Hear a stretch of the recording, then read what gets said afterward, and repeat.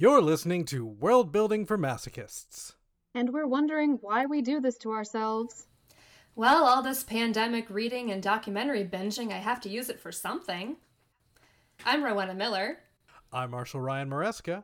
I'm Cass Morris. And this is episode 35. It's the circle of life. And it moves us all.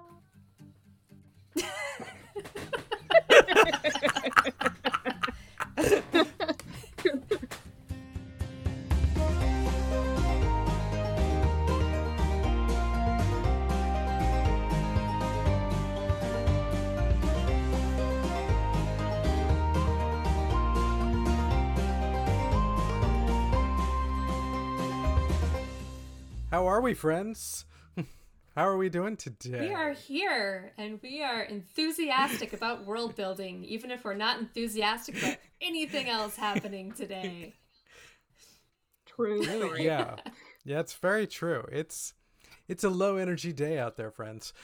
But which is why I put more light in this room so that I could, hype myself up at least that way. So. Yes, Marshall looks like he's coming to us from Cloud City today. You can't see him, but it's true. I think that's the excitement that we have right now. I have no announcements or anything. I think right about when this airs, I will be appearing at Capclave, which is, going to be a virtual con, but still, that's a thing. I'll be appearing there. And I have a panel. It's me with Fonda Lee and Rebecca Kwong and Shauna McGuire and Gail Martin. So I'm not intimidated in the slightest. That sounds awesome. I love it. Yes, it sounds like it's going to be a fantastic panel, and I'm very much looking forward to it. Oh, actually, I should mention that slightly after this airs, the conference that I go to every year, but of course I'm not going to this year, Sirens, which is wonderful, conference that celebrates women and other marginalized genders in fantasy fiction, is doing a Sirens at Home towards the end of October. It is free, a couple evenings and weekend days of material, so if you have heard me shouting about it before or would like to hear me shout about it, check out sirensconference.org and get all the info, because it's awesome.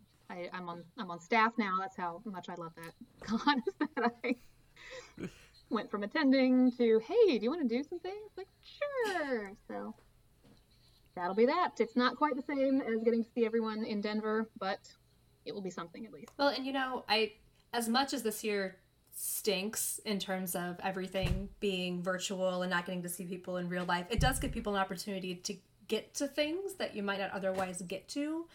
And things moving to free kind of gives a nice, sampler for if affordability was a problem or you just weren't sure that you could spend the money. This is the time that, you can jump in and get at least a taste of what it's like, and hopefully next time around be able to do the thing in person. So, yay, there's your optimism for the day. Now I'm spent. Yay. That was very sweet, and that was just what we needed. I think was that little light of brightness to come in and raise us up just an inch, smidgen. Just an inch, just a smidgen, and of course, my next book, The People of the City, comes out at the end of the month, and Cass's next book comes out in December. So if you have not pre-ordered those things, consider it. Consider the great merits of pre-ordering those things now, because then you will get them the day they come out. It's like a present to yourself. Give future you a gift. And to us. And we need those right now. We need. It's also true. All right. So we are talking life stages today. So kind of the how do people in your world move through their lives, and when do they hit different stages in the life cycle? And I guess it kind of makes sense to start with childhood as a life stage to talk about, since we all start there. At least in this unless you're Merlin. At least in this world, we all start there. I mean, that's a choice that you can make, right? You can Benjamin Button like, your you know, entire like world Merlin, if he you aged want to. backwards. If you're doing weird things with magic, can you have a reason why, say, like, childhood is just skipped? Like, do you have, like, Borg maturation chambers where they, you know, just get you up to adulthood and pour all the information you'll need into your head or something like that? Like, do you have, like, budding pod people who emerge from the pods fully grown or something like that? Like, there certainly, if you're gonna be doing weird world building magic, there's ways you can choose to skip childhood or make it be that somebody emerges as a fully adult human, though that's usually an excuse to have somebody, you know, be radically naive but also sexy at the same time, and you don't It can go to bad places if you're not careful. it can go to bad places, but certainly those tropes exist, and you know, you can have a magical excuse to do that if that's the bad trope you choose to do. I mean, because or choose to subvert. Human childhood is a long time. It's a really long time. Which I think it's like if you don't think about it, it's easy to forget that honestly, like taking 20 years to get to maturation, like, I mean, even if you take, you know, that's like a quarter of your life that you're spending not quite fully fledged adult person. Even if you in a fantasy world bump that earlier and say, okay, you know, we treat people who are 15, 16 as adults in my world, that's still a really big percentage of your life that you're spending as a kid, as a developing person, as a, in many times, second-class citizen. Or do you create a race where that happens quicker or happens much, much slower? I mean, like, I keep thinking about the idea that Baby Yoda is 50, which boggles my mind on, like, so many different levels, because like that implies that species is in babyhood for decades, and how does their homeworld not have any predators? Because like how do they not get well, like, am I the only person who like case? Finds this extremely not cute?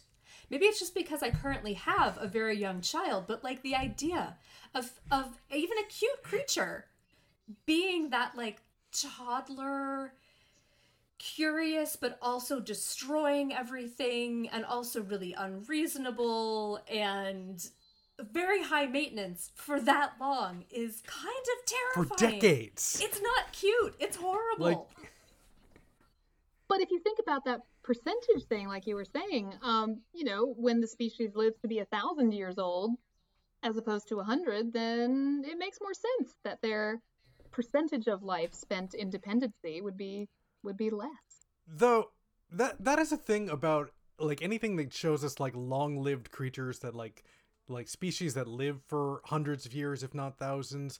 I find it fascinating how often we will see fiction that shows characters like that treat passing years so casually, like, oh, like I remember this from the Belgariad, like the idea, like Belgarath is 7,000 years old. He once just spent like a century studying one thing and like forgot that a century passed. And there's another character who spends 500 years just like watching a mountain in case something happens. And I'm like, you know, even if you are semi-immortal, I feel like you would just use your time. You wouldn't reach that point where you would be like, time has no meaning. So like, yeah, 500 years, I'll just sit here and make sure nothing happens with that mountain. You know, I got the time. Like that just feels weird to me, and maybe it is my aging mortal flesh that just can't comprehend their strange ways. But it boggles my mind that that's such a common trope of immortals or species that live very long treating decades or centuries like they're a couple weeks. Well, or doing very boring things with them. Like, do you not still get bored? Like, I understand you've got more time to deal with, which is cool, so you can invest in long-term projects. Go you. But, like, do you not run out of attention span at some point? I don't know. I would get into so much more trouble if I Right. had centuries. It'd be like, all right, 2 weeks here, 2 weeks there. I'm going every place. Just all over. Yeah, you would think, yes, I live much longer, so thus I'm going to do more. But it feels like characters with that kind of time always do less with it. Hmm. And maybe it is a question of if you have that kind of time, you respect it less. I don't know. But I find that a fascinating trope. Though I liked, if we can swing back around, Marshall, your other point about, like, does the homeworld of Baby Yoda have no predators?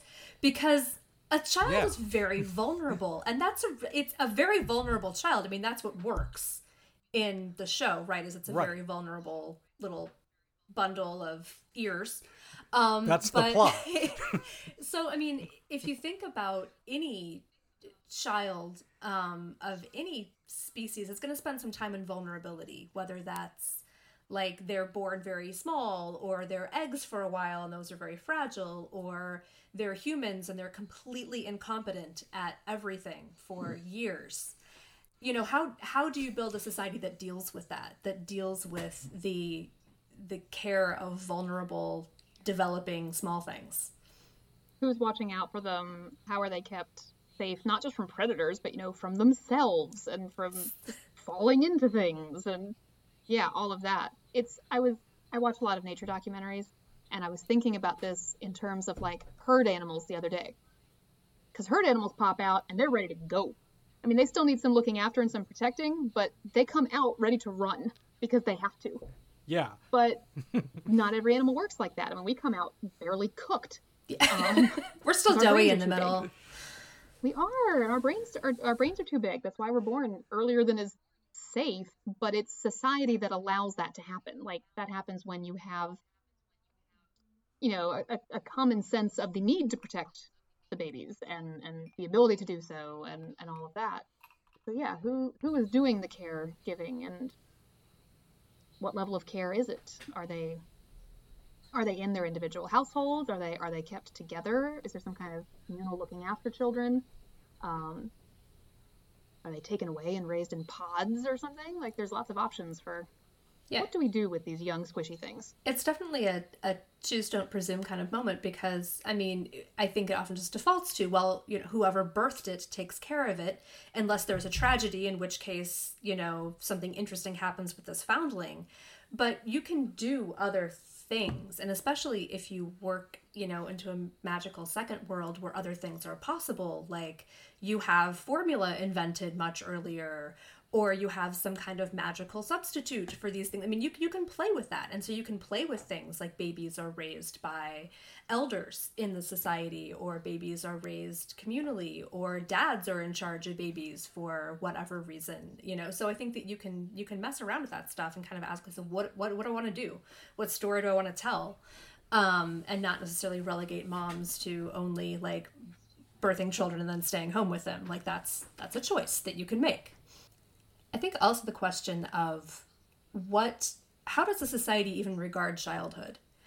That I think the idea of childhood as this kind of like magical special time of development, and it's innocent and wonderful. This is pretty new historically, like those damn romantic poets. Yeah, it's like Victorian era, we start to get into this. It's like before that, no, we didn't think of childhood necessarily as this special magical time. Children were like little miniature adults who were more likely to die.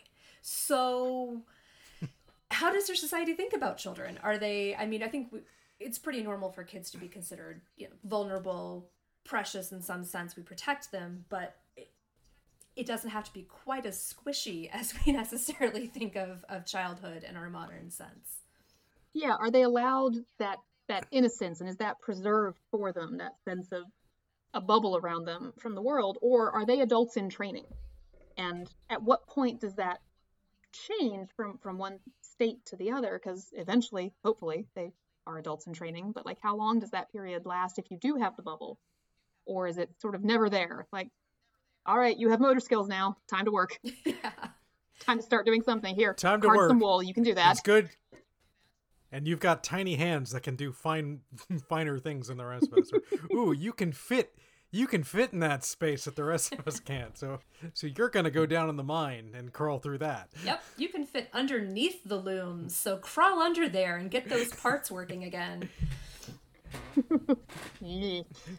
But that was typical in a lot of places, and probably is still typical in a lot of places, if we're being honest, that the idea of, that's perfectly good labor that you're leaving on the table, so why would you do that? And especially, they can do things that a grown human can't, so of course you want them to do it. And that especially when you're writing a pre-industrial society kind of fantasy, I mean, that's definitely a concept you need to think about of what do they consider childhood to be? Is education even a remote concern, or is it like, no, every hand on deck needs to be working to make sure that the harvest comes in and we all get to eat this winter? And I think that, we're kind of joking about it in a sort of negative fashion, but the idea of everyone contributing to a society and a family unit, whatever that family unit is, being very tight and very, everyone's contributing to a goal, doesn't necessarily have to be a negative thing. It doesn't have to be, hey, Junior, crawl underneath the loom or go down in the mine shaft. It can be still very nurturing and very warm, but not with the idea of childhood as set aside or different, but as kind of like you have your role in this group to make it function. What does education look like then? Yeah. Is it a priority at all? Or is it like, your education is you learn to do the jobs that we need you to do? That's your education. Or is there a more structured form of education? Or is it, learn to read a little bit you can, or do the numbers that might be useful to you? Or is there something, does society value there being something more formal or not? Well, and is there a sense of education for its own sake, or education to build a liberal arts education is designed to build a free-thinking society and to prepare you to be a citizen? It works sometimes better than others, but that's the goal of a liberal arts education is to it's liberal as in to be liber, to be free, to be a free citizen. Like, is there that concept, or is your education not necessarily like, here's the absolute job that has to be done, but are there apprenticeships? Are you working inside that structure of education rather than a generalized education structure? Does every kid get the same education, or do they get specialized early on, based perhaps either on the family trade, or if they show an early aptitude for something, or a magical gift for something, perhaps? Do they have separate education systems for that? Religious education becomes a thing. Like, there's lots of different, we could do, and I'm sure we will at some point, a whole other episode on education and magic schools. But there's lots of options for what the training of young humans can look like. And of course, school can become a thing that you do with those young humans. Where do we put them all day while we're working? Well, and then I think that those connections that are built between those young humans and whoever is educating them, whether it's school, whether it's an apprenticeship, whether it's a religious education or some other form of education, I mean, that's that part of your society then too, because those bonds can be very important, and they can be something that informs how people think about where they fit in society. Who is who you apprenticed with just as important as who your birth family was? You could definitely say in some cases, you could run with that idea. Your apprentice family becomes an adopted family or something along those lines. So you can certainly play with how society is structured hand in hand with education systems. Tying into that, as children get older, at what point is there that phase of, hey, now that you're this age, it's time you do this, so thus maybe you do go an apprentice and thus effectively join another family, or it's time for you to go make it on your own? Or is it the cultural norm for people to stay until they're much older? Like, at what point is that transition, and does adolescence or teenagerdom mean anything to that society? Like, the concept of of what we consider like a teenage life is very, very new. Yeah. Like, I think Yeah, it really didn't kick in until the 50s. Yeah, we kind of invented that in the 50s in a lot of ways. Not that teenagers didn't exist and that there weren't other things that maybe had similar, parallels, but like the concept of teenagerhood as a thing doesn't come around until the 20th century in a lot of ways. Of the more delicate transition from child to adult, that, like, let's have some fuzzy time where you're both but neither. Well, and the whole idea of having a culture surrounding it that's its own thing and set apart and exists somewhat created by the teenagers, but also the youths, those youths and their, sorry, I felt really old there for a minute, but created by and participated in by, a certain group of adolescent people. That's not a given. You don't have to have that. No, and now it's become also a marketing feature as well. That's a key target demographic for lots of products, is this very brief, honestly, amount of time. There are only so many humans experiencing it at any given point. But it's become so well-defined and over-defined now as a distinct period, which it didn't used to be. The shift, I think, to adulthood used to happen a lot faster, probably for a lot of reasons. Everything from needing to reproduce earlier in life, needing to become economically viable as a person earlier in life, to mildly shorter lifespans. We're going to talk about that later, which is, something of a myth. But yeah, I just think it has become its own thing, and I'm really curious. My future lives will have to tell me, in the centuries, how long this idea of teenagerdom lasts. Like, does it fade away again in a century or so? I don't know. It's going to be interesting to see what that does. Or does it extend even further? Because, like, now, the idea of this sort of like, well, you're not really an adult yet. Like, that keeps getting kind of like pushed on down the line. Where it's not uncommon for in one's early 20s, mid 20s, late 20s, even further to still be like, yeah, I'm not ready to adult yet, and society's like, okay, that's fine. Well, I feel like currently it's so tied to economic viability. Can you survive economically on your own? Which right now for a lot of people that's nope, not really. No. But it's interesting that's how we define it, right? Because it doesn't have to be that way. You don't have to define adulthood as when can you survive on your own. When do you no longer need financial support? I mean, if you have a society that doesn't even do independent financial support, that you're living in a communal society, you're not going to define adulthood that way because that makes no sense. If you never, move out of the house, because no one ever moves out of the house because you're living in some kind of a communal family environment, well, how do you define when adulthood starts? What do you do? Yeah, I mean, it's like in Mexico, it is very common that nobody moves out from your parents' house until you're married. Like, that's just what's normal, regardless of what age you do that. And if you don't marry, then you never move out, because why would you need to? Why would you want to? Why would you want to move out and live on your own when you have no one to move out with? So, like, that's kind of the mindset. And I think that can be a very common thing to do. I mean, and it is a thing. I mean, we talked about this a little bit when we had the home episode a few weeks ago.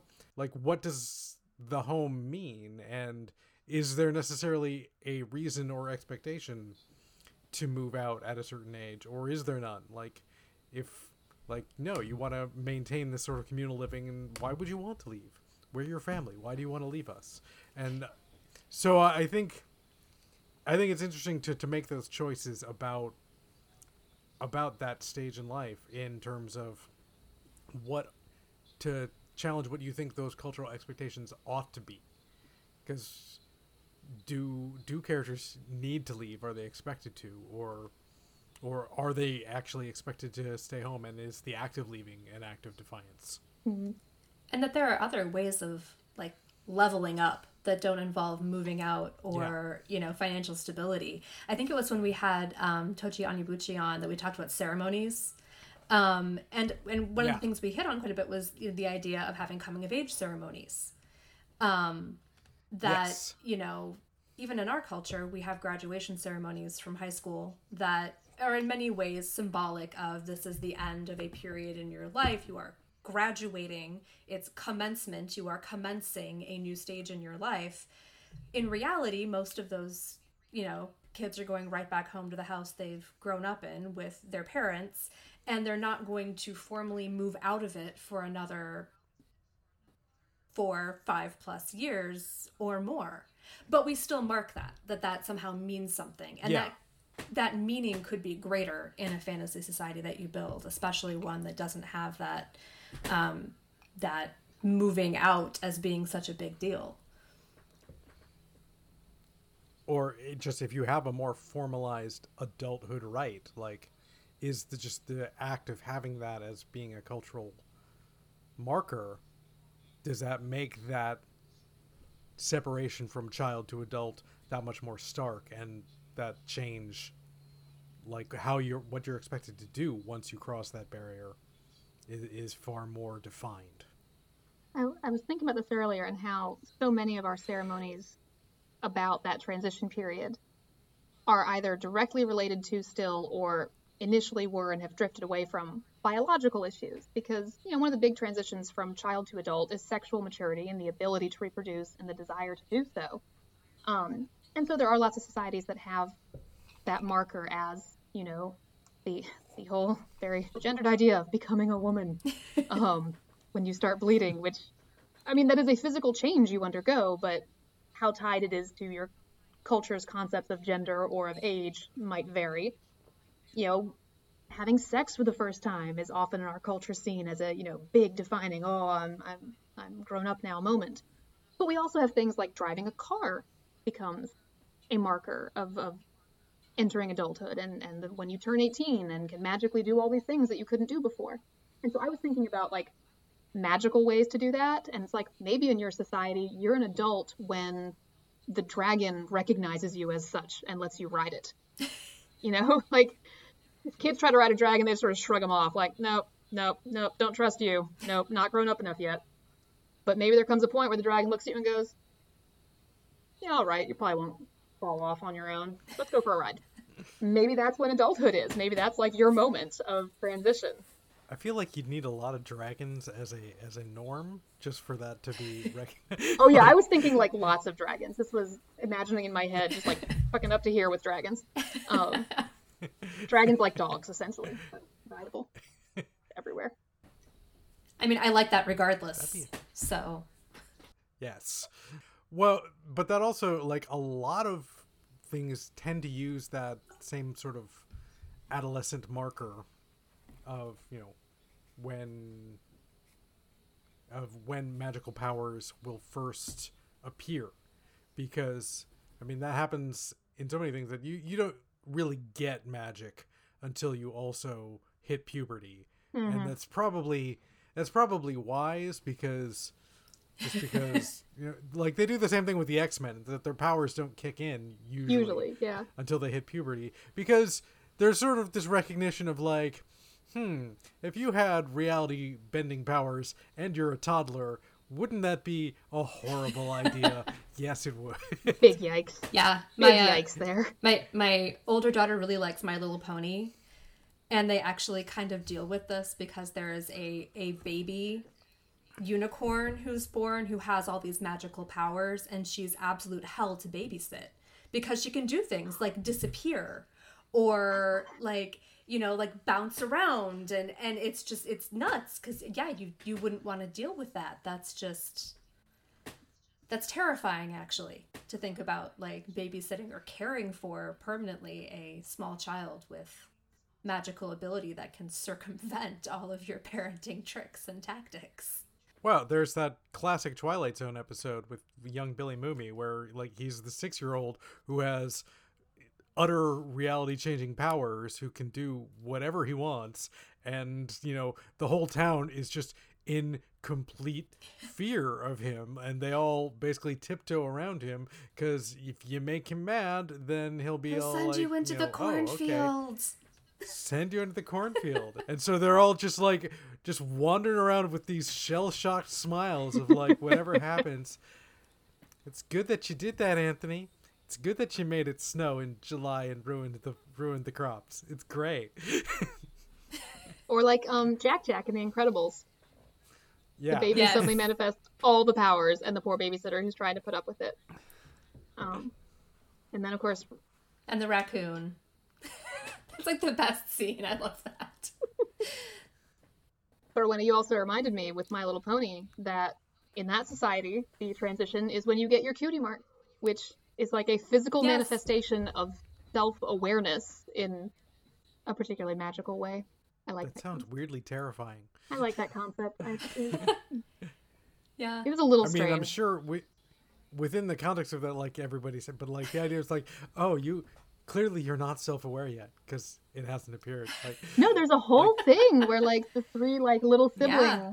sibling ponies of some of the main six have like a whole complex about it because they haven't gotten their cutie marks yet, and they're trying to figure out who they are. It's pretty adorable, but It really but that's is. with They're little the- siblings. Like I'm imagining like the middle-aged pony who never got it, and it's just a little like You know, I think they all get them still in like full hood in My Little Pony. But yes, that would be the sad, depressing, lonely fanfic that no one wants to read is the middle-aged pony who never got their cutie mark. it's also funny how like some of I the would cutie marks imagine- are really specific to like their occupation and what they end up doing, and some of them are totally vague. And I definitely feel that were I a pony, I would have gotten one of the vague ones and looked at my own butt and been like, "Well, I don't know what that's supposed to tell me.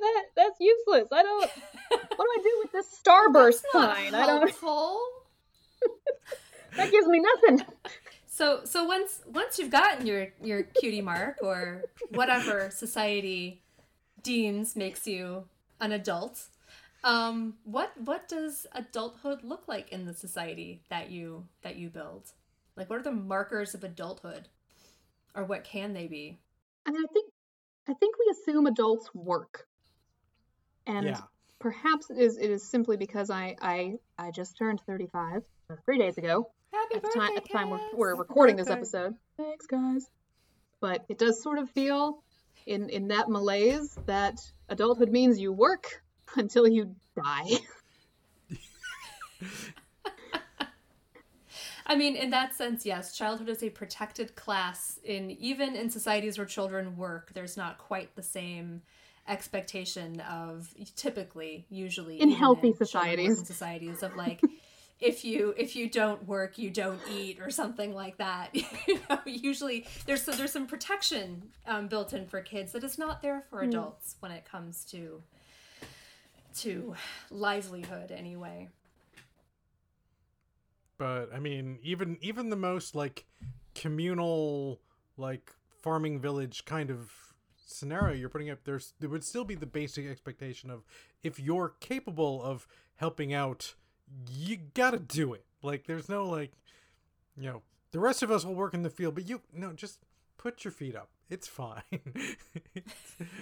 We'll bring you a plate later. It's fine. No.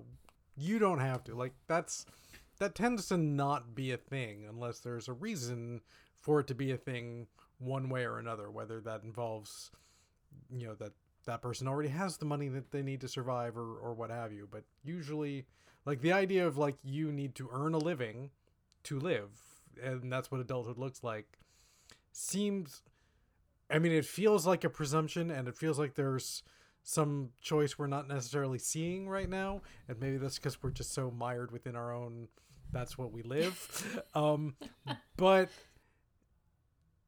that seems to be a relatively fundamental truth, that unless your society is totally post-scarcity, then the idea of you have to do something, and even if it is post-scarcity, then you ought to do something, because what else are you sitting around for, unless you're this immortal being that seems to be able to watch a mountain for 500 years, Well, it becomes, as so many things do, an economic question. If your society has an economy, then there is some generating force, and that requires labor. If you have a post-scarcity economy, then yeah, like you're saying, it changes the dynamic. I am fascinated by the concept in Star Trek of a prestige economy. where you work to be good at the thing and to be recognized as good at the thing.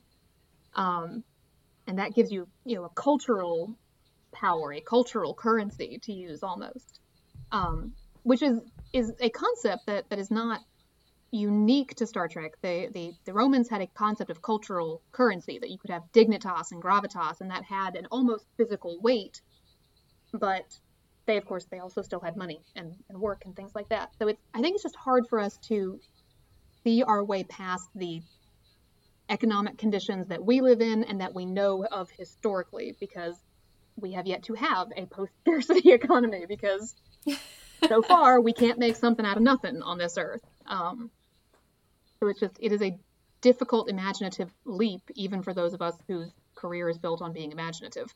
I like what you say, though, about cultural currency and working to succeed at something, because I think that that's another element that you can work into what adulthood means for a character.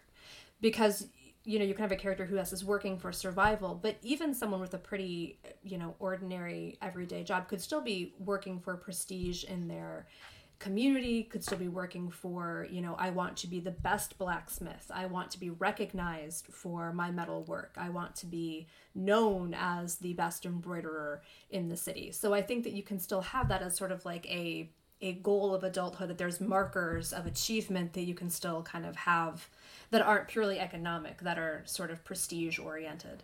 But it does fascinate me. Like, if you look at Star Trek as a great example of that, you have, say, somebody like Sisko's father, Mm-hmm. who runs a Cajun restaurant in New Orleans, which is pretty labor intensive work, that anytime the show goes to the restaurant and goes to see him, he's working. He's, got his sleeves up. He's, shucking oysters. He's peeling potatoes. He's doing real labor there. And he's like 70 at that point. He's like 70, but yet there is the sense of he's not doing it for anything other than the love of doing it, which is great, but also really, it's hard to imagine at that point just being like, I'm just tired, so no. Well, I think that leads into a good question of what about that stage in life when maybe work has ceased because you're just getting tired. How does a society deal with age? Right. At what point is it culturally acceptable to just be like, you know what? I get to stop now. I'm done. I've done my piece. I've put in my time. I remember reading or hearing somewhere that the idea of the retirement age being 65 was come up with because actuaries basically ran the numbers and been like, almost nobody is going to live past 65, so fine, And again, that probably ties at least partially to that those average numbers are wrong, because you brought that up earlier, Cass, about the idea of that, humans are not really significantly longer lived now than they were, just that the average has gone up, and that's because fewer of us are dying before we hit 5. Yeah, the Yeah. whole idea that, back in olden times, people died at 30. It's like, well, actually, mostly they didn't. Mostly they didn't die at 30. A lot of them died before 3, and that skews the entire average number down. But for most societies, if you made it through the first couple years, you had a decent chance of making it to adulthood. And if you made it to adulthood, you had a decent chance of making it to 60 or 70. And longevity, I think, has stretched by about 10 years. The average is more like 75 than 65 now for if you take out the infant mortality numbers. Then the expectation of longevity has stretched about a decade, but not as drastically as people tend to think of it. It's not twice as long as people used to have. So yeah, it's changed a little bit, but not as much as people might think. Yeah, I mean, if we wanted to kind of harken back to our childhood discussion a little bit, just making it to adulthood is kind of a marker in and of itself. Which diseases have you survived? You made it through measles? Good. Made it through mumps? Good. Made it through smallpox? Excellent. You're golden. you're a full-fledged, go on your way, you're probably gonna make it to 60 or 70 Unless now. the plague comes back, you're probably good. Oh. Womp plague. We just sad But- trombone the But plague. yeah, I mean, That's the point we're at now. Good. The plague. but I think that pseudo fact has in some ways absolved us from like dealing with the fact that age exists in historical cultures. Yeah. Old people exist. They are there in almost as great of numbers as we might encounter today. So how do you deal with them when you're writing a fantasy culture? They're not there because they all kicked it at 40, unless you're going to write a culture in which that is how it works and everyone gets eaten by the dragon at 40. Logan's Run. You get to ride the dragon when you're an adult, but then it eats you when you're 40. Sorry. Or that's that thing. At 40, you get on the dragon, and if it eats you, then it was your time. Sorry. Kind of Logan's Run-esque, but with a dragon. I like that. I think there's at least a short story in there somewhere. Yeah. Yeah, well, it's because at a certain point in age, you go back to a kind of vulnerability, whether that is because you're tired and the joints don't work the same way and your strength isn't what it was 30 years ago, or because you are more susceptible to disease again in old age, or you start forgetting things and need some help to remember that. It's sort of there's these mirror vulnerabilities on either side of adulthood in the normal human lifespan. Of course, you can make choices that are not a normal human lifespan, and could do away with that mirror. But I think it is interesting to think about how societies deal with that. Are there nursing homes? Are there collective homes for seniors? Is there an expectation that you return to your children's home and they take care of you? Just like who has to take care of the kids, who has to take care of Granny, and then what does she do while she's being taken care of? Does she teach the small ones? Does she do the handcrafts and things that don't require as much strength? But is there that cultural expectation of like you're supposed to take them in, and that you defer to them in all things because they are the elders? Like, what are those expectations? And I had a friend in high school who like hypothesized a society, and I don't know if he ever did anything with this or wrote anything on it, but he explained it to us all over lunch period one day, and like he had charts and graphs that he was drawing on the chalkboard. It was great. But he had a thesis of life phases, and his idea was basically that like in your 20s and 30s you should procreate, have the babies, make the babies, but then hand them off to your elders. That like people didn't raise their own children, that the older generation looked after the kids, so that the young active people could be doing young active things and both having lots of sex and doing lots of work things without worrying about protecting the vulnerable ones, that the older generation looked after them. And like I thought that was an interesting idea. Like that would be an interesting way to shape a society. And I think that's I'm remembering an example now, and it's from sci-fi, and I can't. Long Way to a Small Angry Planet. One of the alien species in that, which I can't remember the name of now, functions sort of like that. That like they make their babies and then just sort of leave them. It's like, oh yeah, that's related to me, I guess. I kind of forgot because someone else is raising it. Like that's not my job yet. It will be my job to raise someone else's biological children when we get to that point. So it's just thinking about like what the cultural expectations of who does the raising and who does the teaching and who does the caring, I think can shift between generations. Since you brought up an alien race that does, that has their own specific method, I think a lot about, especially if you're doing something sci-fi where you have a bunch of different aliens, or doing something fantastical where you have elves and humans and dwarves and all that, like if each species has different lifespan styles, different expectations, then what happens when you have those interactions? Like if you've got an elf, a dwarf, a hobbit, and a human who are all 25, but what 25 means to them are radically different things. Like how do they interact over the course of time? I had a D&D character once who was, she was a wood elf, and she was like 150, but she was on her Rumspringa.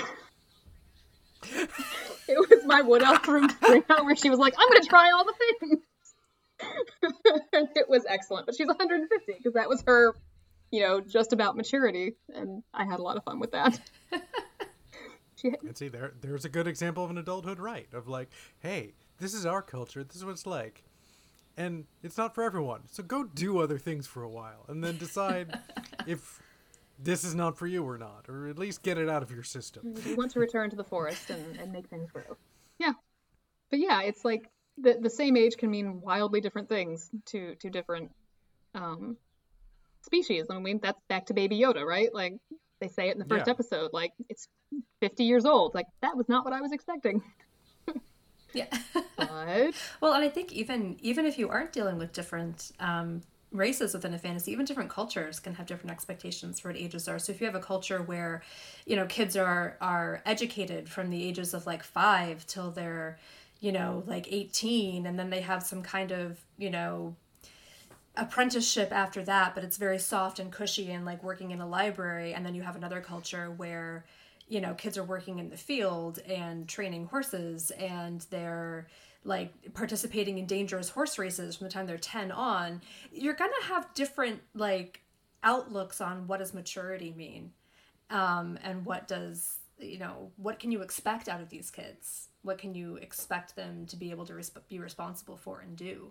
And you could have some fun with that, developing different ideas of maturity and different ideas of expectations, and the tensions that you'd have over that. Like, each side's gonna be judging each other that my way is better and I'm raising my kids better than you. And yeah, because nothing gets people more riled up than you're raising your kids wrong. So it also raises the question of like, how much space is there between childhood and old age? Like, for your species or your culture, what does that look like? How much of your life is spent in that percentage? The thing I think about with this is a function of the medium, not necessarily the storytelling, but the fact that all of the X-Men have been like 35 or younger since the mid-60s. Like, they've all been between the ages of 18 and 35 for 60 years now. It's the way the medium works. You really want like a senior citizen X-Men, right? Like even Xavier and Magneto, who are like some of the oldest ones, are still like super buff. Yeah. Like, those mutant genes have no telomeres attached to the end of them, apparently. Like bust out a walker, like they're still really badass, but they need a walker to get around and that afternoon nap at 4 o'clock. My mutant ability had nothing to do with the cartilage in my knees. They are now. The most comics accurate thing in any of the movies is in the McAvoy Fassbender X-Men movies, where each movie is a different decade, but they age maybe a year between each one. Yeah, that's the most comics accurate thing. It's like you tell time has happened because their clothes have changed, not because anything about them has. Well, and those are also specifically stories that have a whole thing with the illusion of change and maintaining things being a certain same way over the course of decades. Because, I mean, I remember, in reading X-Men comics from the 80s and 90s, I think I have somewhere 3 completely different comic books of completely different issues where Kitty Pryde has her 16th birthday. Probably. Because, like, they keep, being like, have her be eternally, like, finally in the comics, she's now, like, in her early 20s. But, like, I'm actually surprised that they've not, like, rebooted that to some degree of, like, let's pull them back to teenagers now. I mean, give it time, man. And it's funny, but at the same time, I feel like fantasy as a genre has kind of a hard time with older people as protagonists. Like, we don't do that very much. If there are older characters, they're usually like the wise old sage or the grandmother who sends you out on the adventure. Like, they're not usually the protagonist. And it's kind of interesting because it in some ways makes me think of our conversation with Elsa the other week. that we also have a problem with disability. And it's like we can't wrap our minds around someone who is going to be able to do different things physically is still able to be a fantasy protagonist. Like, you can still put that person in a leading role, even if their knees are creaky, or even if they are in a stage of life that's like past that, you know, young protagonist 16 to 25. Like, I'll never get over, I had several like readers say that the protagonist in my book was older. Like, she's 26, 27 throughout the course of the book. Like, that's older in fantasy fiction. Yeah. Like, that's but a young pup. Sarah Beth Durst has some like that, where it's like the heroes and heroines are in their 30s and 40s, and those are perceived as older, which they are compared to all the teenagers running around saving the world.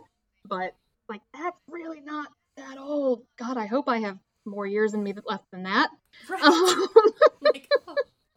Hope that's not all there is. Yee. But yeah, no, I mean, that's definitely a thing that I would like more fiction to explore. I hope I do a better job of exploring it in the future. I'm still liking my idea I came up with a few weeks ago about you only get magic when you hit old age, and magic fighting grannies, like the magic fighting granny army. I'm thinking about that. You know who didn't fall into that trope? Terry Pratchett. Yeah. I mean, the answer to so many of like, why don't more books do this or do that? It's like, Terry Pratchett. Because I could never do it as well as Terry Pratchett, so I'm giving up now. Like, that's not the answer. Always try and do it, even if Terry Pratchett already did it. Like, it's like, I will never write a character as good as Esme Weatherwax, and I just have to make my peace with that. And GNU Terry Pratchett. All right. Anyway. We are elves to dogs. That's true, but you know, see, that is the thing. That is the thing that kind of fascinates me the most. Is like when you have these cultures that are side by side, that have radically different lifespans and life cycles. Like, how does that play out culturally? Like, not just in terms of the expectation, but in terms of like the interaction. Like, if you have these semi-immortal elves who 150 is, you know, is the Rumspringa at time, whereas like just coming into adolescence, and like that the humans in the village next door have had 3 generations since you know she first met them, and like the kids she played with from that village died of old age, and she's playing with their great grandkids in the same way. Like, is that like, how does that work in terms of how you, what are the choices you can make in terms of how those things interact? Because I think that's a thing that gets very glossed over. Like, you'll have like your semi-immortal elves just be sort of like ageless and distant, but you don't see so much how that interaction works. In fact, more often than not, books tend to push the lack of interaction to like play up just how alien and different the cultures are. But yeah, well, I mean, if you think of the sort of, you know, or example there being Lord of the Rings, and yeah, the elves and men no longer mix in society; they're separate, and it makes you sort of understand why Elrond looks at them all like they're fucking idiots, because to him they're children. Like, there's these toddlers running around with swords, and I can't possibly trust them to make good decisions. But they don't interact that much. You're right. I sort of like that idea, Marshall, of having a world where they live in the same village and have to deal with that in a more real sort of way. But that's why I like that concept. I stole this from a Tumblr post, that we are elves to dogs. Dogs think of us as these incredibly long-lived creatures who, you know, are benevolent towards them and take care of them, and they will never know what our lives look like at the end. They will never know what we are like when we are old and gray, for they will never see it. But we are wise and knowing, and we have the ways of the universe, especially the ways of the universe. Treats. Yes, we know how to door. We have the mystery of the door. And the can opener. Mm-hmm. The almighty can opener. Magic. But I think that's a fun thing. I mean, I don't usually do much of anything with different species in the same world, but playing with the idea of what that means when one species is long lived and the other ones are fireflies, and or even if it's not different species, maybe it's a magic thing. Maybe it's magic imbues long life upon you, and do you get extended? Or the opposite. Or the opposite. Maybe you burn out faster. That I have seen less of that. I feel like I've seen the magic longevity before, but Julie Trineda, her book The Gossamer Mage, that's how magic worked, that you were burning your own lifespan every time you cast a spell. So basically doing it, you died of old age at 23 because especially if you get it before you have the wisdom to like figure out how to ration it. Like, man, if I'd been having that kind of magical power at 13, I'd have been dead by 15. I would have burned through it all because I wouldn't have had the sense not to. When you're a kid, you don't have that kind of good sense unless there's someone physically stopping you from doing it. So I haven't read that. It's on my very long list, but that's a really interesting concept, that using magic sort of steals time from yourself. Yeah, which then makes it be this very like, oh, you want to hire me to cast a spell? It's gonna cost you because it's gonna cost me. What's a week of my life worth to you? Yeah. Yeah. And somehow that takes us back to economy. we cannot escape it. We always come back to death and taxes and money. And I think that probably hits all three. Mm-hmm. Yeah. Unless, of course, you're in the Star Trek universe where there's no money and apparently no taxes, and circumventing death seems to be a thing that happens. Well, it is now. I mean, I feel like we've kind of hit it all, and we're. I can start singing "Circle of Life" again. I don't know. We could. We've done it all, and now we're old and tired. Yes, I think that 2020 has aged all of us in myriad. My gray hairs have doubled, literally doubled, because I know where they are, because I pluck them, because I hate them, and there are more than there were 9 months ago. Don't like it. I don't care for it. No good. That is actually an interesting topic in general. Of in your society, is age something that's embraced with grace, or is it something that's fought, like feared and run away from? Which I think relates to, in your society, is age respected, or is age treated as a handicap or something to, be relegated to the back room because you're not productive or you're not attractive or whatever is viewed in your society as being associated with age. Right. Because I'm thinking of, what is it? It's in Jitterbug Perfume, the Tom Robbins novel, where the king from somewhere in Bohemia in the 10th century is plucking the gray hairs out of his beard because in their society they're like, well, we want all our kings to be at the peak of their ability. So once they start to get old, they need to be put to death. So that I appreciate that, because most of the time it's women who aren't allowed to age. You have the silver fox in male figured humans who get to do that and who are allowed to go gray and still be sexy, but it is a much harder thing for female figured humans to get away with, at least in our current cultural context. So I appreciate that. I appreciate that guy had to pluck his beard. There we go. Well, I think it's interesting because it's almost like age either ends up being something that we fear, are ashamed of, or trying to avoid, or it's like revered and put on a pedestal and there is this wisdom of our elders. It's pretty seldom, I feel like, especially in fiction, that we just treat old people as humans. Like they're just ordinary people, they're just older. And I don't know if there's room for that in fantasy to play with a little bit more, especially as protagonists, but just as characters. Like they're not better or worse for having aged all these years. They're just people. Well, much like so often in fantasy, protagonists are like the young, vibrant people. It's almost as if you're going to put an old character in there, it better be for a reason. Like they better be there to impart wisdom Right. or to train or something like that. Because why else would you even have them? Which is, of course, a ridiculous thing to do. It's But almost like you would get the question that people get when they have a queer character, like, well, why did you make this character gay? Why is this character old? Like, because you can. Because those are people that exist. Because that's a thing that happens.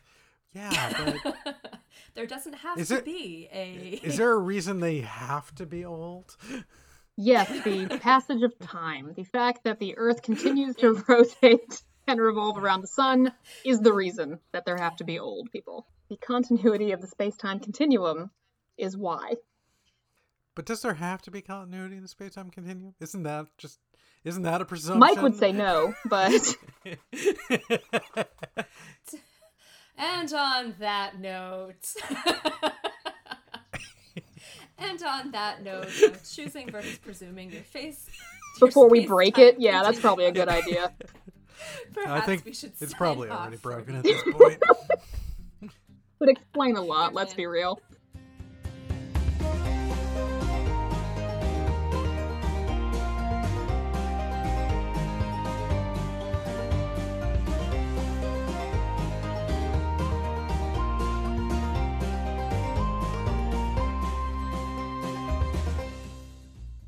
Hi, you!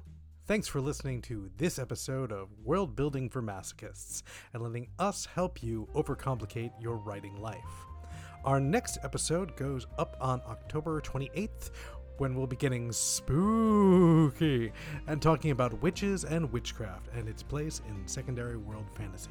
We really hope you liked this episode. If you did, please take a minute to tell a friend, shout about us on the internet, or leave a review on iTunes. If you got questions or you just want to tell us how cute we are, there's a number of ways to contact us. We're on Twitter at WorldBuildCast, and our email is worldbuildcast@gmail.com.